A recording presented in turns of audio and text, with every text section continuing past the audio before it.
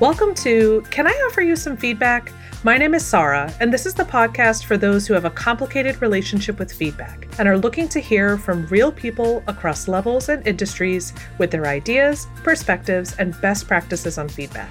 Before we dive in, I'd like to introduce our guest for the podcast today, Kalia. She's a director of policy at a health system and a professor of nursing. Welcome to the conversation today. Thank you. Thank you for having me. Absolutely. Well, let's kick things off with the main question of the podcast. When I say the phrase, can I offer you some feedback? What's your gut reaction when you hear that? I cringe. That is the first thing that I do if it's coming my way. I cringe and try to anticipate, like, okay, what did I do wrong? What are they going to tell me? And I'm replaying a million scenarios in my head and probably have no idea what you're really trying to say. It's like preparation for something terrible coming your way. When you're thinking about that, you touched on when it's coming my way. Do you prefer to be the giver or the receiver of feedback? You know, I prefer to be the giver right now. I think honestly, as I grow, I might prefer to be the receiver of feedback. And what I mean by that is sometimes when you're in leadership positions and you expand in leadership positions, a lot of times people are listening to you or you're doing the talking, you're giving the feedback, but you may not have as many opportunities to hear where you can improve or where you can get feedback and learn and grow. So right now, I think I'm still in a space where I have a lot of leaders and maybe I get more feedback, but I believe it may change in the future. And when you're thinking about providing that feedback, how do you open the conversation for when you're sitting in the giver seat? That's a good question. It does depend on the type of feedback that I may need to provide. So typically, I'm open in the conversation just by saying hello, how are you doing? I'm trying to check in. If it is that I need to provide feedback that is going to be uncomfortable or going to be maybe difficult, I'm typically, after saying hello, trying to understand how someone feels, would open it up or lead by saying, I need to have a conversation with you that may be difficult to hear, or I need to have a conversation that I need to say something that you may not like.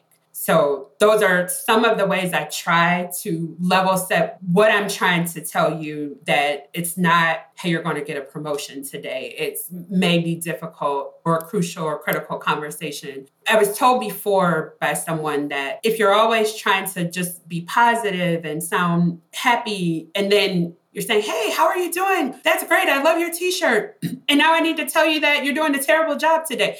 Like, it's off-putting or it's confusing to people. So just trying to open it up to make it clear, this is a conversation that's a little bit serious and it might be difficult. So just trying to preface it in that way. Mm-hmm. And I really hear in that example you're providing, it's upfront, it's candid, and it's very clear, like I need to have a conversation with you and here's what it's going to be about before we even start. Right? So there's no guessing. There's no secret. I mean, they don't know exactly what you're going to say, but it's not a surprise in the same way of like not knowing the journey of the conversation, I've had a boss in the past who we would always joke as a group, like, oh, they have a poker face. They have a poker face. You never know if it's going to be good or if it's going to be bad. And so in some ways, that's a skill to have a poker face. But in other ways, when you're on the receiving end, you're like, okay, I was just told that, you're doing a good job. I want you to present at a conference. And then other times it's, hey, do you know you said or you did this? So not always having that lead in is where I've tried to recognize as an opportunity to just try to level set so someone isn't so panicked. Yeah. I love that you're bringing up this like poker face mentality. I often hear from folks like, oh, I'm trying to remove emotion from work, or I'm trying to remove, the feelings from the process. And I'm like, well, those are things that we use to help talk to each other and like gauge a conversation and understand. And it's the difference between either face-to-face and virtual and being on the phone or, being on text or being on email. Like these are context clues that we need from other people. And if we're just not even getting them, what's the point of being in person if you're not going to provide some of those cues to other folks? I'm curious, if people could do one thing better regarding feedback, what would it be? Sarah, that's a great question. Some of what I've learned or even observed is that it's good to give timely and specific feedback. For example, if something happened 2 months ago, well, bringing it up 2 months later is not timely. I'm likely going to have forgotten, and then I'm going to start looking at you strange. Like, why didn't you tell me that a long time ago? Or how long have I been making this mistake and you've said nothing? And then being specific. I can't stress this enough, just even in my role as a faculty member evaluating students in their papers, or on the receiving end, recently completed my PhD. You have to be specific. If you're vague, no one knows what you're talking about. Like, say exactly, be explicit in what it is that needs to be corrected, what it is that should be stated or explained more clearly, so that you have very clear direction around the issue or the opportunity or what you're striving to improve. So I think just being timely and being specific is one of the things that I've learned from. And I was just going to ask, do you think some of that comes from your experience on the floor as a nurse? Like, you can't tell me about a patient 2 months ago or a line I did 3 hours ago. Like, oh, I need to know now. I'm wondering, how that's played in for you as obviously you're not on the floor right now in the same capacity, but that's a very direct time when, and maybe as your professor now, that in the moment education. Absolutely. I think so much of it comes from working in direct patient care, because you do need to know immediately, like, did something go wrong? When I was teaching clinicals, I would often tell students, the only time I'm going to stop you immediately is if what you are doing is going to cause harm to a patient. But beyond that, I'm going to tell you at the end of class or the end of the day, or, before this weekend clinical is over, exactly where you could have improved. But especially a serious patient safety issue or an issue that is a practice issue, they're going to go and start working with someone else and possibly make the same mistake. So it's a good point. I probably didn't even think about it until you said that, but that's definitely a part of the culture of being an educator in healthcare, is trying to make sure people know right away and exactly what the issue is, very much so relevant in the world of healthcare. I'm curious, Leah, when you're thinking about either, as a leader, director of policy, or, even in your role as a professor or all the other spaces, how do you help your team or the teams that you're supervising or organization? How do you encourage them to share feedback with themselves?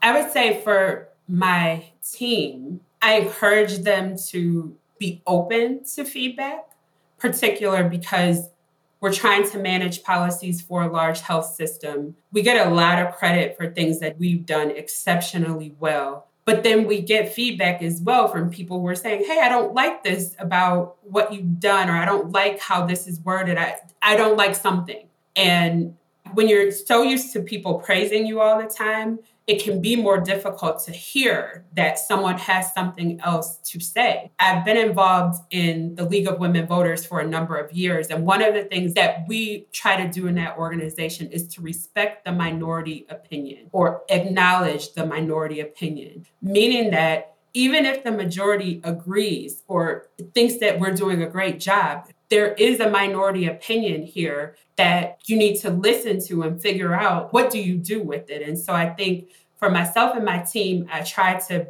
say, like, we need to hear what others have to say. We have mechanisms for them to give us feedback. We need to evaluate it. And then we figure out what we're going to do with it. You can't do everything with the minority opinion, because you still have to work with the majority opinion or the biggest project.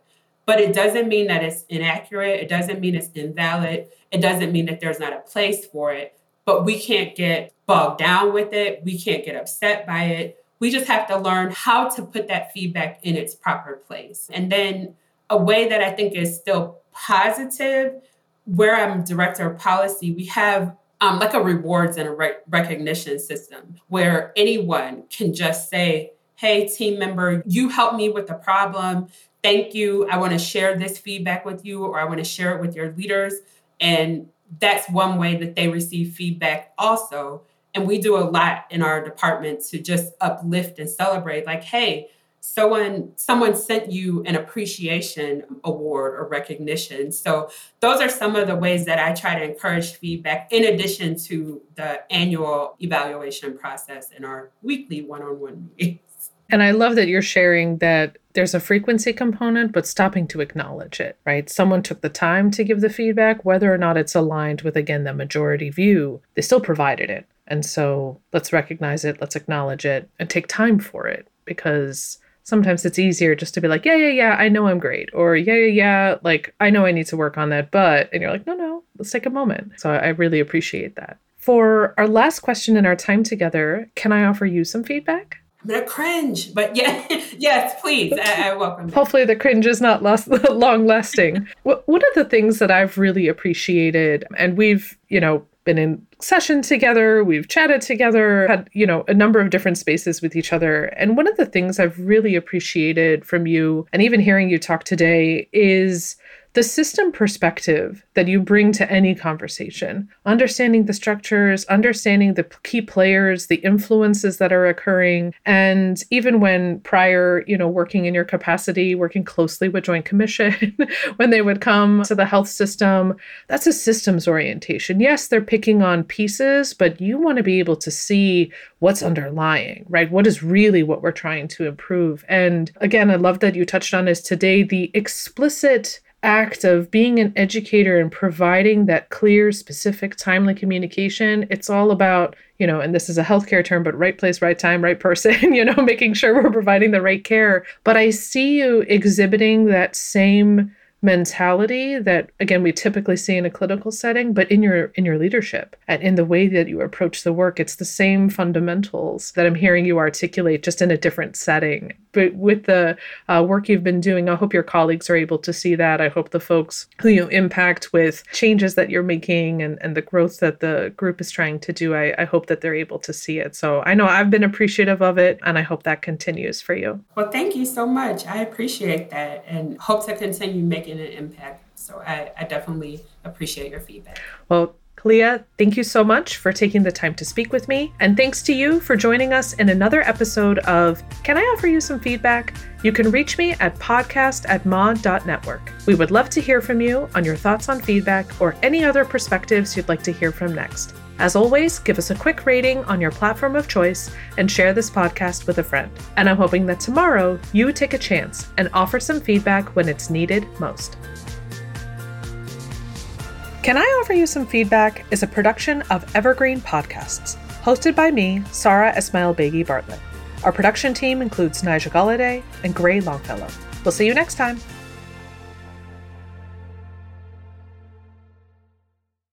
Welcome, change agents, to your go-to place for stories that ignite your spirit, fuel your purpose, and connect us all. We believe in the incredible power of the human spirit, its boundless resilience, and the inspiration it brings to our lives. On the Driving Change podcast, we'll journey together through the extraordinary yet very relatable experiences of some of the most amazing people on earth. Our mission? That through these stories, we might just spark change within you and awaken a newfound motivation to harness your unique gifts to make a real difference in the world. So get ready to be inspired and join us on this incredible adventure. You can find the Driving Change podcast on Apple Podcasts, Spotify, iHeartRadio, or wherever you love listening to your favorite podcasts.